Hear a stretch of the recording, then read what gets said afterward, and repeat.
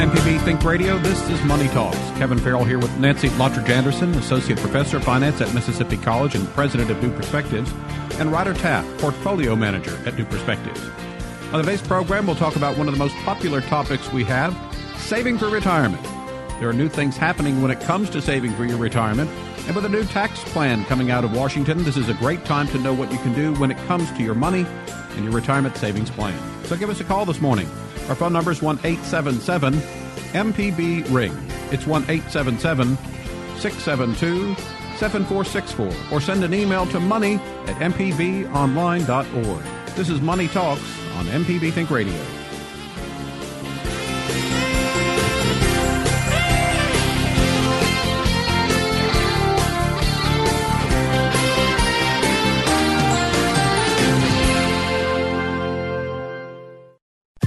This is an MPB Think Radio podcast. To hear previous shows, visit mpbonline.org or download the MPB Public Radio app to listen on your iPhone or Android phone on demand. Welcome back to Money Talks on MPB Think Radio. Kevin Farrell here with Nancy Lottridge Anderson, Associate Professor of Finance at Mississippi College and President of New Perspectives, and Ryder Taff, Portfolio Manager at New Perspectives. On today's program, we're going to talk about your financial advisor's favorite subject, saving for retirement. There's some new things happening when it comes to saving for your retirement, and with a new tax plan coming out of Washington, it's a great time to know what you can do when it comes to your money and your retirement saving plan. So give us a call this morning with questions about saving or retirement or other personal finance questions. The phone number is 1-877-MPB-RING. It's 1-877-672-7464. You can also send us an email, money@mpbonline.org. So good morning to you both. Hope that you're doing well this morning. What's with all the cake this morning? And Ryder's over here just, eating this cake like, I have cake and you don't. Yeah, well, there's more cake out there. I've been just shoveling this cake in my mouth while you were doing the intro, so I really appreciate it. Cake for breakfast? Cake is the all-American Well, breakfast. I had some eggs earlier, so this is what do you call this? What is it in the Hobbit world? You call your next meal after breakfast, but it's before 11s though, so I don't know.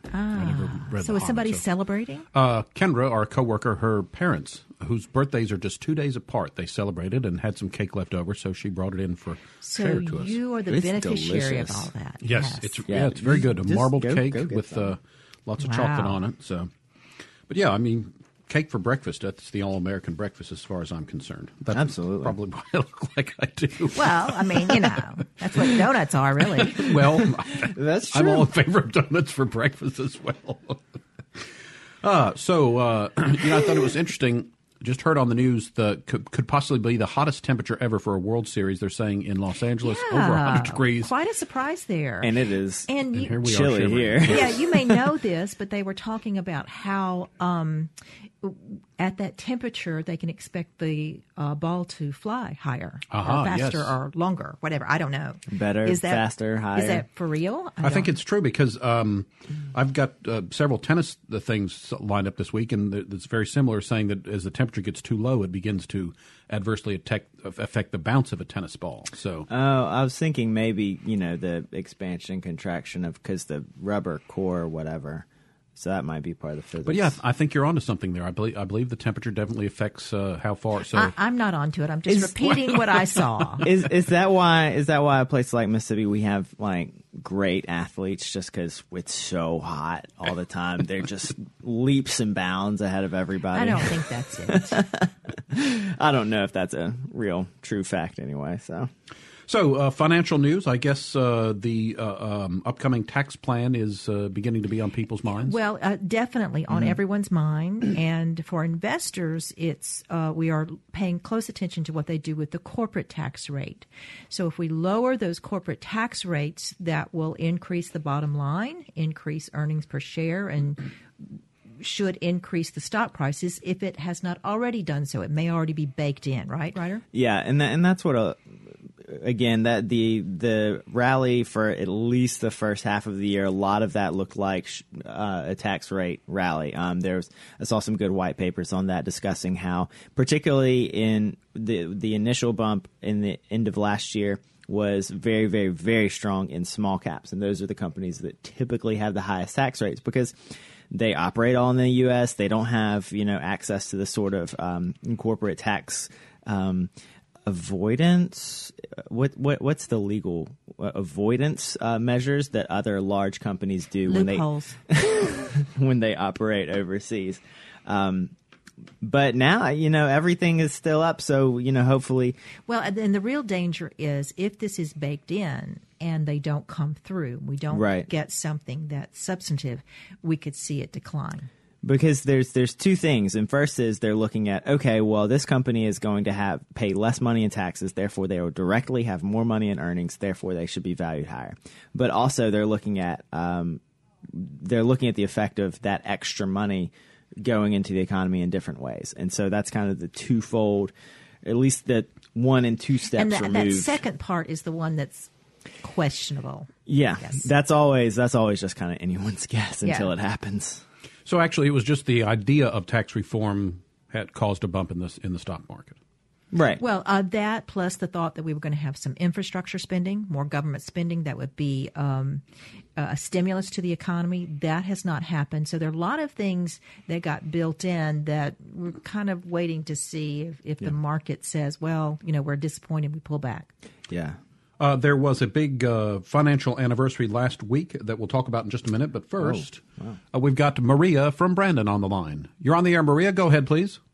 How you doing? Good. I work for the state, and I have my retirement with PERS, and wanted to know if that's a safe place to have my retirement or what the risks are with that. And once I'm vested, should I be looking to move it out of that? So I don't know much about the system, but I've heard some concerns, and I'll take my answer offline. Thank you.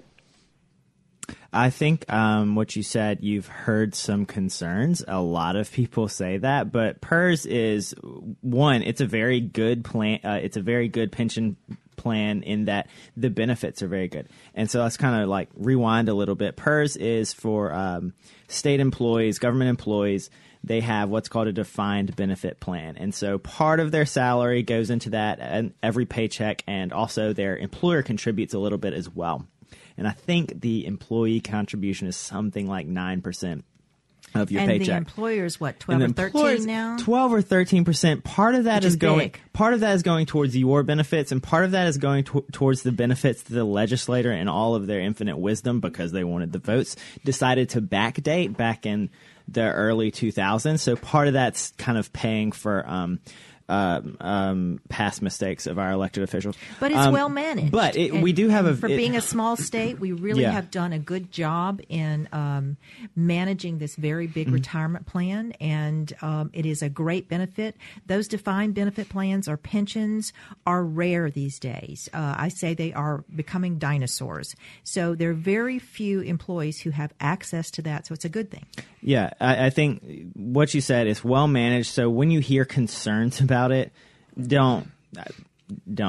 It's often pension accounting, and the sort of accounting that goes into it it's very complicated and it's very boring. But you can see some headline numbers that look absolutely frightening. But the person managing the pension is like, well, this is super normal. Well, so let me I wouldn't, from a safety perspective, I wouldn't worry about it. And again, like we said, the benefits are actually very good, and compared to other states, even the benefits are still very good. Well, the concerns that have come up because there's a difference between private pension plans and state government pension plans, because we still are having this argument about what are our states' rights and what are federal rights. And so if you work for a private company and they have a pension plan, there's a federal law that governs that plan, ERISA, and dictates how much money has to be set aside to provide for your pension when you do retire. So you get that monthly check without any problems.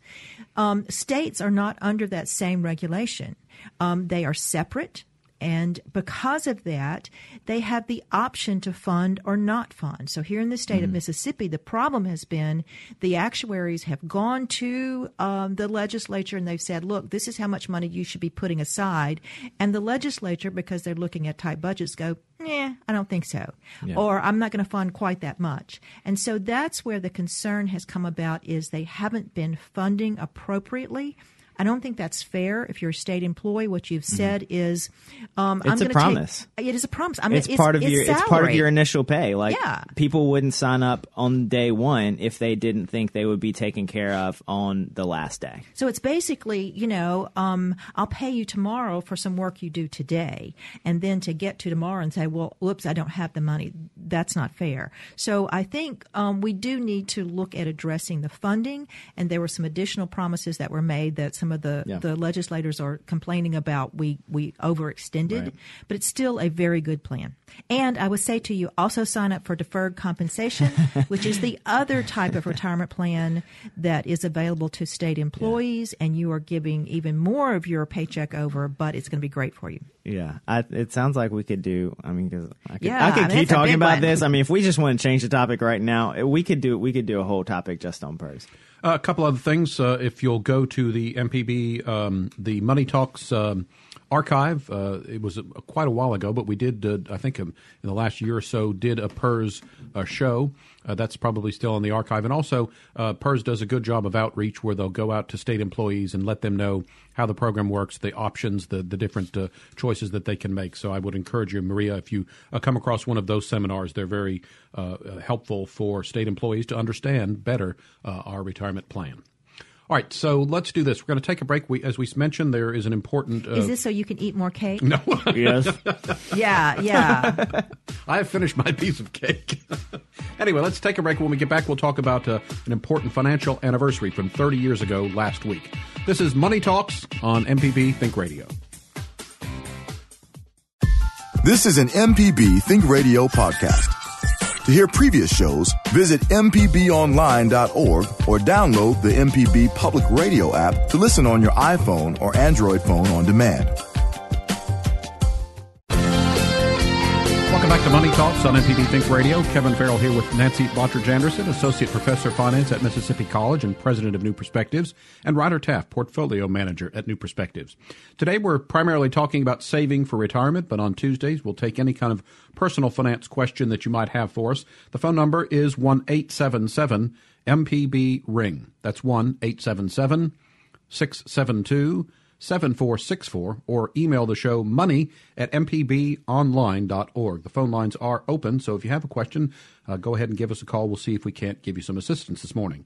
So I've been promoting an anniversary of sort of a famous anniversary, financially speaking, 30 years ago last week. So 30 years ago, October 19th, 1987, Black Monday. Yes. A day which will live in infamy. Not a fun day on the markets. It was a drop of 22.6% in one day. If that happened today, we would be talking about a 5,000-point decline on the Dow. That is just heart-stopping. So we need to always remind ourselves that those things can happen. We don't see the same setup now as what we saw 30 years ago. But we are getting a little nervous about how high the market has gone, about it building in all of these expectations and maybe some possible disappointment. And, a pullback correction, we're not sure. The problem when the market starts to pull back, it doesn't usually do it all in one day like it happened there 30 years ago, but it's usually a stepwise. You lose a couple percent. You have another week where you just kind of hang around at that point. You lose a little bit, and before you know it, you've been in correction mode. If I remember correctly, there was something involving savings and loans. Was that it? No, the savings and loan was separate. That did, I think, contribute to the economic issues at the time. But one of the things that's cited as a reason that the stocks declined so much on a single day is just kind of getting into one of those technical things of the stock market. What a lot of people were doing was kind of a fashionable thing at the time, a popular thing at the time was called portfolio insurance. And it was basically because this was a time when computer-assisted trading was taking off, and obviously everyone was thinking, oh, these computers, this is the future, just hand all the work to them. And someone devised this portfolio insurance, which was basically just a mechanism of selling your stocks as they were going down. It was basically what people call stop-loss orders. And if you have stop-loss orders in a personal account, you can see it happen when that thing hits on just a small personal scale. But it was so popular that there was so much money under this portfolio insurance that the computers, they weren't as, I guess, smart as they might be today. And they were just like, okay, we've got things are going down. We've got to sell. It kept selling. And so the more you sell, the more it goes down. There's a number of, again, technical things in place today to prevent that, especially that huge percent decline. There's things they call circuit breakers. If any given stock goes down a certain amount, if any given index goes down a certain amount, they halt trading. Sometimes they'll do it for 5 minutes. If it happens again, they do it for 20 minutes. And that's a very powerful tool, because if you have 5 minutes to just like take a breath and say, what is happening, you can figure out a lot, especially today when it's so easy to get information. You know, you see the stock going down, you think something's happening.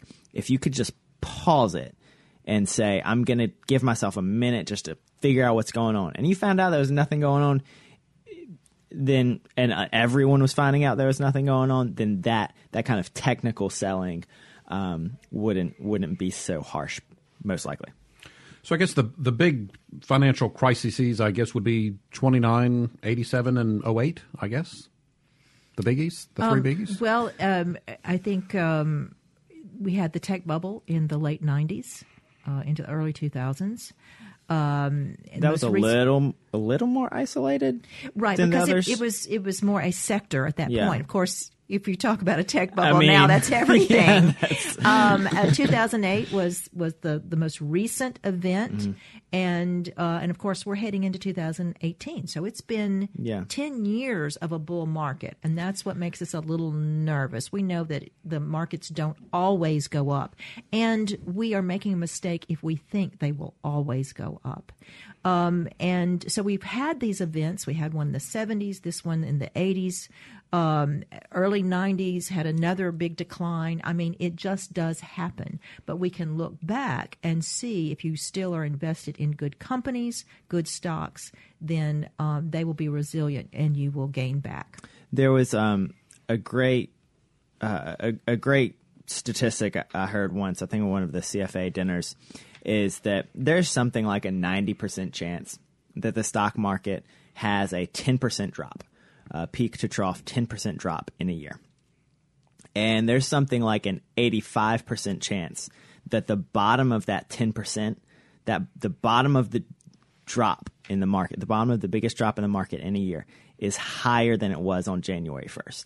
So you have, and so looking at 1987, the market fell 26% in one day.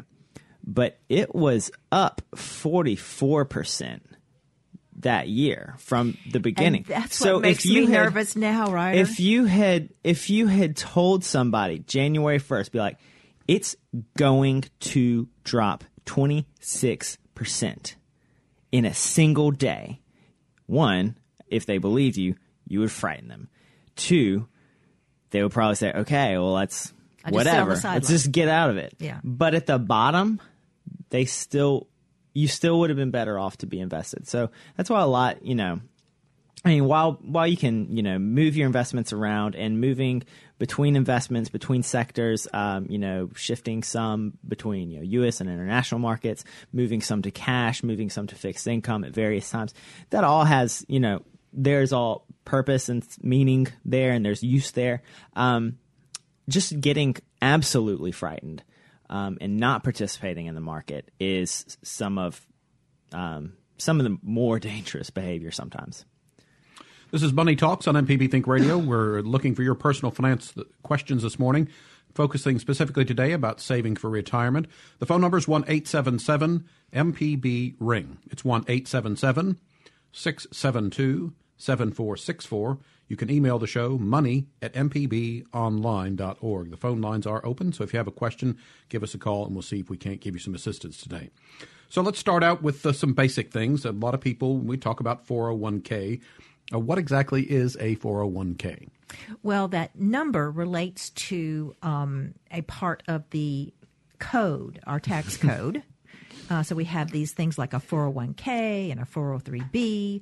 Those are related to the tax code. I feel we're going to start naming everything we have in America by what section of the tax code pertains to it. That could be. But they're going to fix all of that, right? But there are two types of retirement plans, and Ryder spoke about one before called a defined benefit plan, what we think of as the old pension plan. And the way the defined benefit plan works, and you have one of these, Kevin, the money is put aside for you. You are not deciding how much goes in there. You are not deciding what to invest in. Your employer, through a set of administrators and trustees and sponsors, they're taking that risk. And they are just committing to you when you retire based on your benefit package, how long you've worked, what your salary is. This is how much they will pay you every month in retirement. That's how it works. The other kind is called a defined contribution plan. And with a defined contribution plan, you decide, you as the employer take on all the risk. You decide how much to put in. You also have to choose the investments. And whatever it grows to, whatever you've saved, however you've invested it, that's all you have. The risk is all on you as the employee.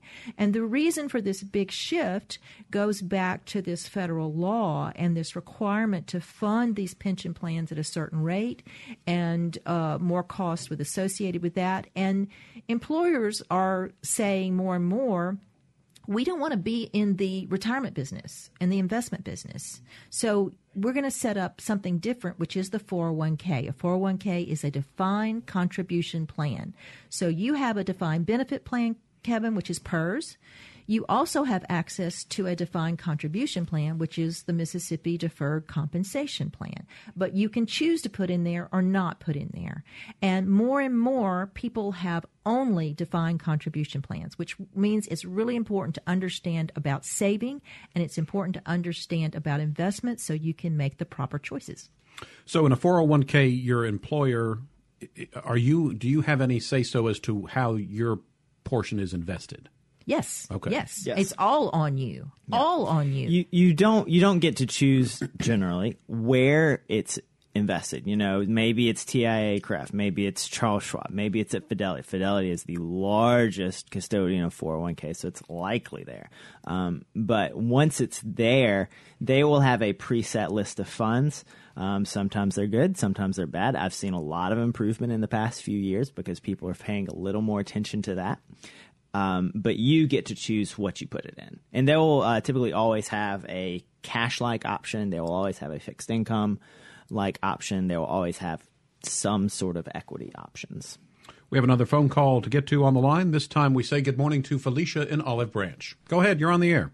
Hi. Well, my question is, I'm young, and I'm looking to start investing. What would be the best thing to do for me right now, and what is a good, maybe like a good book to read or good something to read on the subject? Yeah, that's my question. Awesome. I like that you're young and trying to get started investing. Firstly, I would look at, does your employer offer a retirement plan of some sort? If they do, you might have the ability to, receive a match on some of the funds that you put in there. A kind of classic example is a 3% match. You put in 3% of your paycheck, and your employer matches 3%. That's free money. I mean, and even a not great plan, it's usually worth it to go ahead and do that. And go ahead and, put a decent bit of your paycheck into that. Just depending on how good that plan is, depending on what your match is, depending on how it's designed. That's often a good place to start because it is automatic, and that really, when you're young, you have longer for that money to grow. So, be aggressive when you're young and save as much as you can so you get in that habit of saving. Outside of that, particularly if you've worked a little while, you've saved up, or you've been fortunate enough to have some sort of one-off payment, you have a good amount of money to invest. There's a lot of different avenues to take. You can work with an advisor. Some may have minimums. to work with, and I would always encourage you to background check them and understand how they are paid. You can invest on your own. You can open up an account at, say, Vanguard, and they will often these Vanguard or a discount broker like Charles Schwab, TD Ameritrade, they will offer you some guidance on how to get started. They might have a program where you put in your age and put in some risk tolerances, and they suggest a portfolio for you without actually managing it themselves. As far as things to read, there's some Jack Bogle. Bogle, it's an old book. It's Bogle on Mutual Funds. But it's a great read that gives you some guidelines on how these funds operate and what they should be charging. And so you can start paying attention. And when it comes to mutual funds, I always say, if you can read, you can invest. So you start to learn the language of those mutual funds and how they work. What are expense ratios? What is a turnover ratio? How can I look at what is in their portfolio, because a mutual fund is just a portfolio, a collection of securities or investments, and you can learn to pick and choose based on that. So that's a good starting point. There's some other really good books out there, and we have one that we use for our investment club, and I can't bring it to mind right now.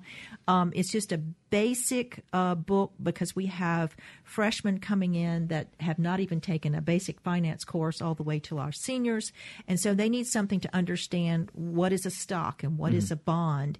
And so just a general book, if I can remember, I'll get that to you guys, Kevin, and y'all can post that. And there's a note. So the Jack Bogle book, that approach will kind of show you that's a lot of how we work. We work, kind of lowering people's costs, focusing on broad indexes. But one that people do like to talk about individual stocks and research individual stocks. Things by Peter Lynch. He was a great, easy to read, and very. I just feel excited reading his books, because I feel he was very excited to write them. Well, I will say my students will read Peter Lynch, but they'll complain because the examples are old. Oh yeah, but it's still yes, because he's been really out of the business for a long time, but it's still great information. Yeah, he gives a ton of examples, and it's really, he shows how you can kind of think about investing in your daily life, how you can connect it to your daily life, and even if you don't go the route of picking individual stocks, because after you read the book, you will find that it's very difficult work. You will lose money, and you will hate the things you picked. You might not be comfortable with that style, but it is a very good way of showing how you can connect it to your daily life. And then the Jack Bogle books really going to show how to be prudent investors. Books out there on ETFs. These are a different type of pooled fund, like a mutual fund, an exchange traded fund. So I would encourage anyone to pick up information about that and learn about ETFs. It's a growing area. We use a lot of them for our clients. All right, Felicia, appreciate your call. We need to take another quick break. When we get back, we will continue talking about saving for retirement and taking your personal finance questions. The phone number is 1-877-MPB-RING. It's 1-877-672-7464. You can email the show, money@mpbonline.org. Back with more Money Talks after this. Podcasts of your favorite MPB Think Radio programs are available now. With any podcast app, you can search, subscribe, and never miss a second of MPB Think Radio.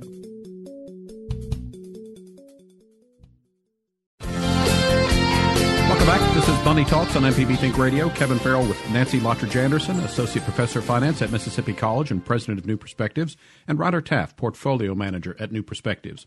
We're taking personal finance questions this morning as we kind of focus a little bit on saving for retirement. If you'd like to call in with a question, the number is 1-877-MPB-RING. It's 1-877-672-7464. We've got a call on the line we'll get to in just a minute. But Nancy, as we were chatting during the break, you had a really great example of, I don't think younger people think a lot about saving for retirement, But your example points out how important it is. Yeah, we had our investment club yesterday, and so the students had a question that they posed to the group, which was, what percentage of 18 to 29-year-olds don't invest? And the answer was 75%. And so we got them to pull out their financial calculators, and we started talking about how time is so important when you invest. So what if you put aside $100 a month, just $100 a month, and it earns an average of 8%? If you wait until you're 50 years old and then you retire at 65, you're going to have about $34,000 to $35,000. And we kept backing it down until we got to age 22 with the first job, and you found there at that point you're going to have almost $500,000.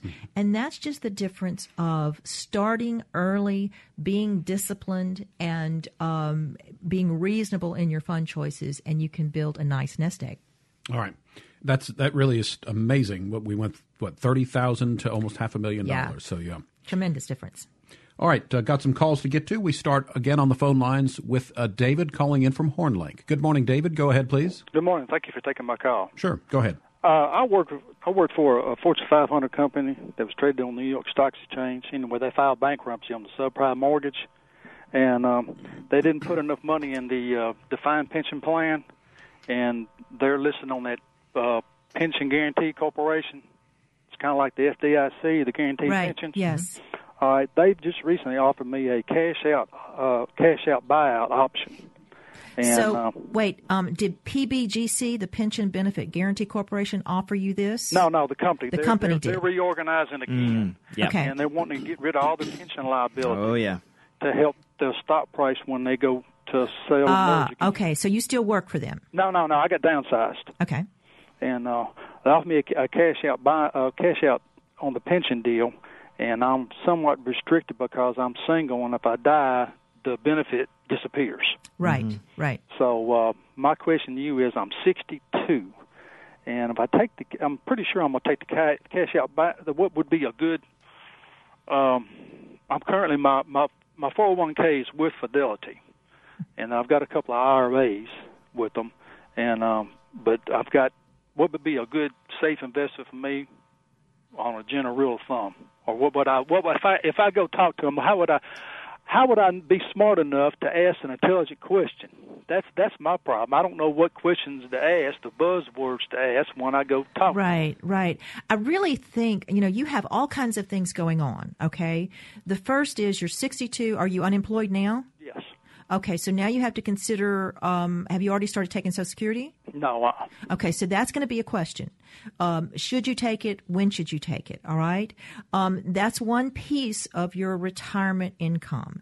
And then you have to look at everything else that you've accumulated, your Fidelity 401k, IRAs that you have, other savings, and look at how this cash buyout would play into this. And it could be, if you sat down with somebody who can crunch those numbers, you have to look at the value that they're giving you should be the same actuarially as what they're going to pay you in the future based on average lifespans. But like you say, you may want to basically take the money and run. Because it gives you more flexibility. So those are all part of a bigger question that I really think you need to sit down with somebody and lay all of those pieces out to make a decision.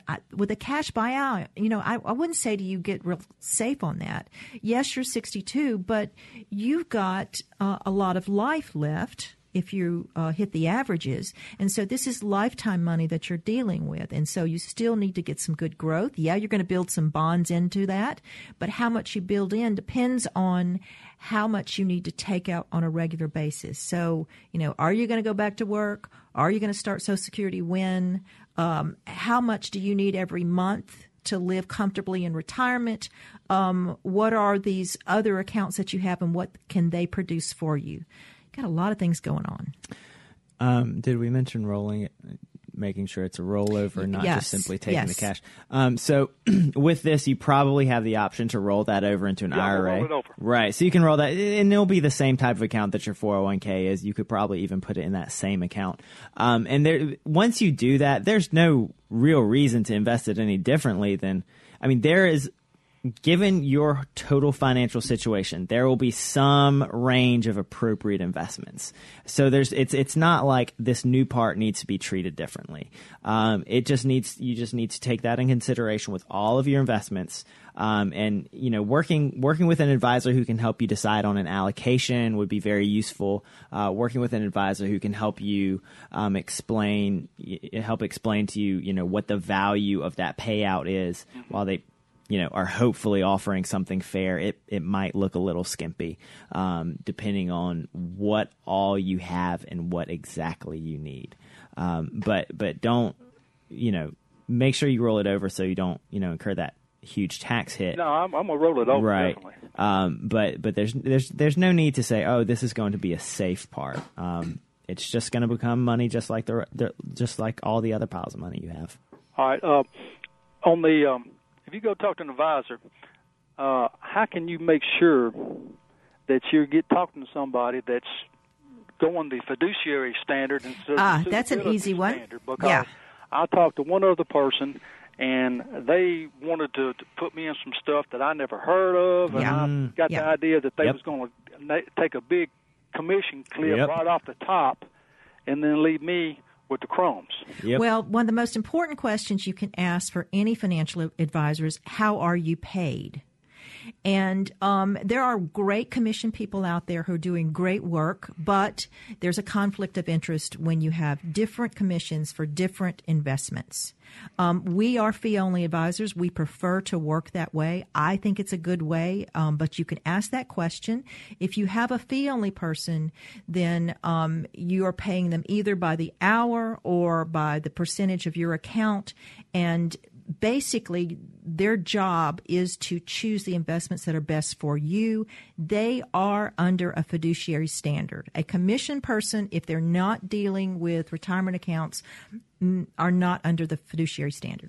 So that's I always say that's the first question you should ask an advisor is, how are you paid? So what I like to be able to tell people is, you are the only person paying me. There's no other party. There's nobody else paying me. And just to kind of reiterate what she said about, great commission, people who are taking commissions but still doing great work by their clients. Just keep in mind that, just got to put in biblical terms, serving two masters. While they may be doing a very good job, they do still have some conflicts of interest. They do still have some motivation to serve somebody else. So you want to ask about conflicts of interest. Because the new fiduciary rule does allow people to have conflict of interest exceptions, which is terrible. That's crazy. That's not a fiduciary. We don't have, we like to say we don't have any inherent conflicts of interest. Our best interest is growing your account. And one other thing, always background check whoever you're going to work with. You can first just Google them. See who they work for, et cetera, et cetera. Oftentimes, someone who's set up as an independent insurance agent, they'll be working for a larger insurance company. And those are going to be commission and non-fiduciaries most of the time. And the other thing is, if they are an advisor, they should be registered with FINRA. FINRA, FINRA.org. You can also just Google FINRA broker check, and you can just stick their name in, and it'll tell you if there's been any complaints about them. I did that recently for someone who was, they were like, oh, my friend recommended such and such an advisor.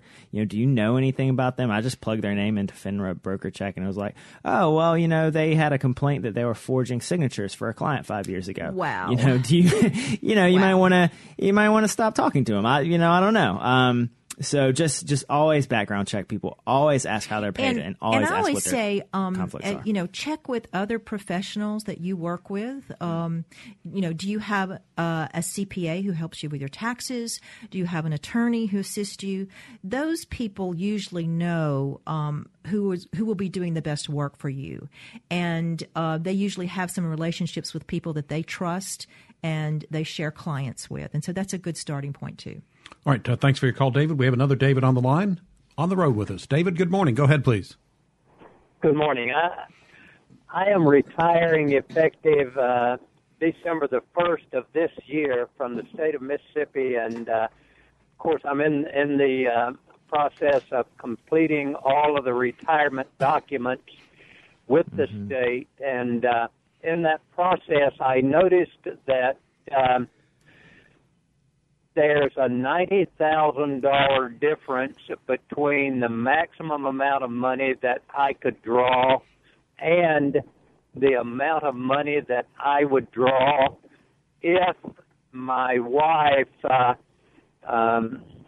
drew the same amount that I am drawing in the event of my death during the first 10 years. So in other words, I am paying $90,000 for an amount of life insurance that's decreasing over the period of 10 years. Mm-hmm. And that got me to wondering just exactly how the best way is to evaluate all of those options that are available to me from the state of Mississippi when I actually retire. Boy, and I will say it's great to have options. But they have a lot of them. For PERS, they're overwhelming. They're overwhelming for us when we look at them. And so you have a single life annuity, meaning it covers just you. And so if you choose that, and that's going to be the most you can get, and you step in front of a truck the first week you're retired, that's it. Well, it's gone. Well, there might be some. I'm sorry. There might be some extra. There's actually, to make it a little more confusing, there's two maximum benefits there. Okay, well, but let me go back. But you have to consider, then you're going to work down to whether you're going to cover a spouse and for how much of that spouse's life. Then you're going to have options. Or survivor. Or any other survivor. Or then you're going to have options about, a smaller monthly benefit, but I'm going to get a lump sum. And usually there are 3 of those, I think. So what you really have to start with, and understand that the actuaries are looking at all of those as basically equal payouts based on average lifespans and lifespans of the spouse and all of those things involved. Yes. So you have to think about what's important to you. And if I'm dealing with a man who's retiring, often older than his wife, women tend to outlive their husbands, so that becomes a consideration. Is it important to make sure that she has a steady income, or is my wife points out to me almost every week that I am much older than she. I turned 71 in August. She'll not be 71 until April. Oh my goodness! Oh yeah, you are. Oof. Gosh, that is quite the gap there. So we don't know when your appointed time is, and so we have to look at the averages, and then we look at everything else that you have. If you are, if this pension is pretty much it along with Social Security, it becomes very important to make sure that there's protection for that person left behind versus if you have other assets that can step in and fill the gap. Or if she has other income. Or she has other income, then you may be willing to take that risk of something happening and losing out. So all of that comes into play when we think about, first of all, how much do you need every month? Where are those pieces coming from? How important is it for you to guarantee income after you're gone? Let me ask you one other question. Now, here's something. I'm a lawyer also, so that immediately complicates things and makes me difficult to deal with. Yes, I understand. But I'm thinking my wife is a nurse and very skilled at her profession. She's also a dietitian and a very good cook. So I think my lifespan is probably, and I don't have any serious health issues, I think my lifespan is probably better than what the average is. Okay. Mm-hmm. So I'm thinking that if I choose the option and buy an accident insurance policy for say $500,000, that would at least defray some of the risk. But I don't know the cost of accident insurance for an older guy like myself.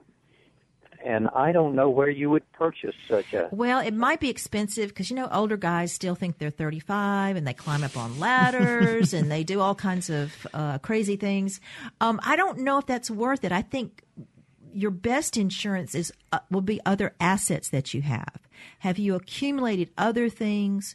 Does your wife have some income that will come to her that protects her?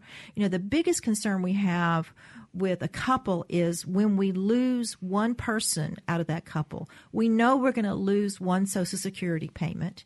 We may lose a pension if you don't have some protection. So where is the money that will fill the gap? So that's what you need to look at. All right, David, thanks for your call. Let's take one final break this hour. You're listening to Money Talks on MPB Think Radio. Back with more after this.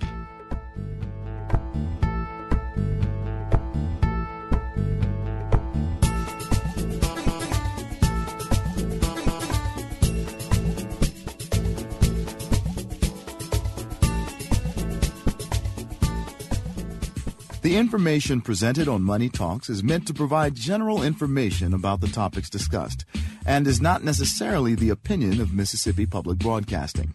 The information presented does not create any type of relationship between the hosts and guests and the listening audience. Please consult a financial advisor or any other qualified professional for guidance about your personal finance questions.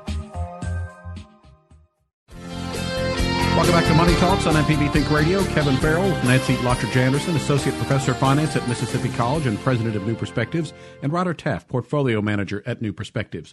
Got a couple minutes left in the program, some calls to get to. Let's start again in Memphis. Bill has a question for us. Good morning, Bill. Go ahead. Good morning. I'll be turning 70 and a half in February. When am I required to take my required minimum distribution? Do I have a whole year or must I take it at the beginning of the year? In other words, can I defer it to the following tax year? So you can take that required minimum distribution at any time during that year. So you're turning 70 and a half in 2018. You take the required minimum distribution in 2018. There is an exception if it is a 401k from a current employer. If you are still working, you can push it to the next year. But I think you have until the year after you turn 70 and a half. But the problem is that if you delay, then you would be taking you have to take two distributions in 1 year, which is just more tax to pay. And it would be based on a higher, if your account was growing, it would be based on a higher balance, if that makes sense. So, but typically, yes, but you don't have to take it in the beginning of the year. You don't have to take it on your 70 and a half birthday. A nice way to celebrate, though, right? Just before the year ends. You can knock that out at any point during the year. All right, Bill, appreciate your call. Next up, we've got Mikey in Mobile. Good morning, Mikey. Hey, good morning. I don't know how you guys remember all these numbers and all this stuff. We don't. We're just making it up. Whoa. Whoa. That is not true. I know. We try our best to remember them. But listen, I do have a question. If you have whatever part of your income is Social Security, it's taxable.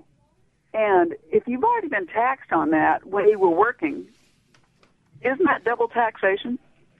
Well, I don't know that I would agree with that. Understand that Social Security is income, and not all of Social Security income is taxed. It depends on all of your other income. And so when you develop tax policy, you have to consider we got to have enough money to run the government, right?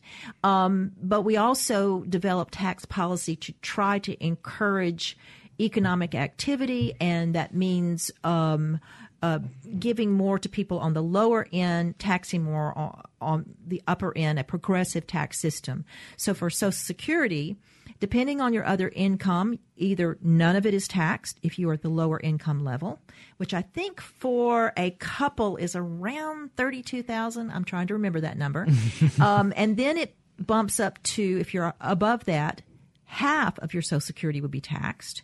And then if you go above that income level, the most it will be taxed will be 85% of that. So it is a calculation, and it's just a way of trying to even things out with a progressive tax system and to get the government the money it needs. And so, yes, I hear that all the time. People will say, well, I paid that tax in, but it's income.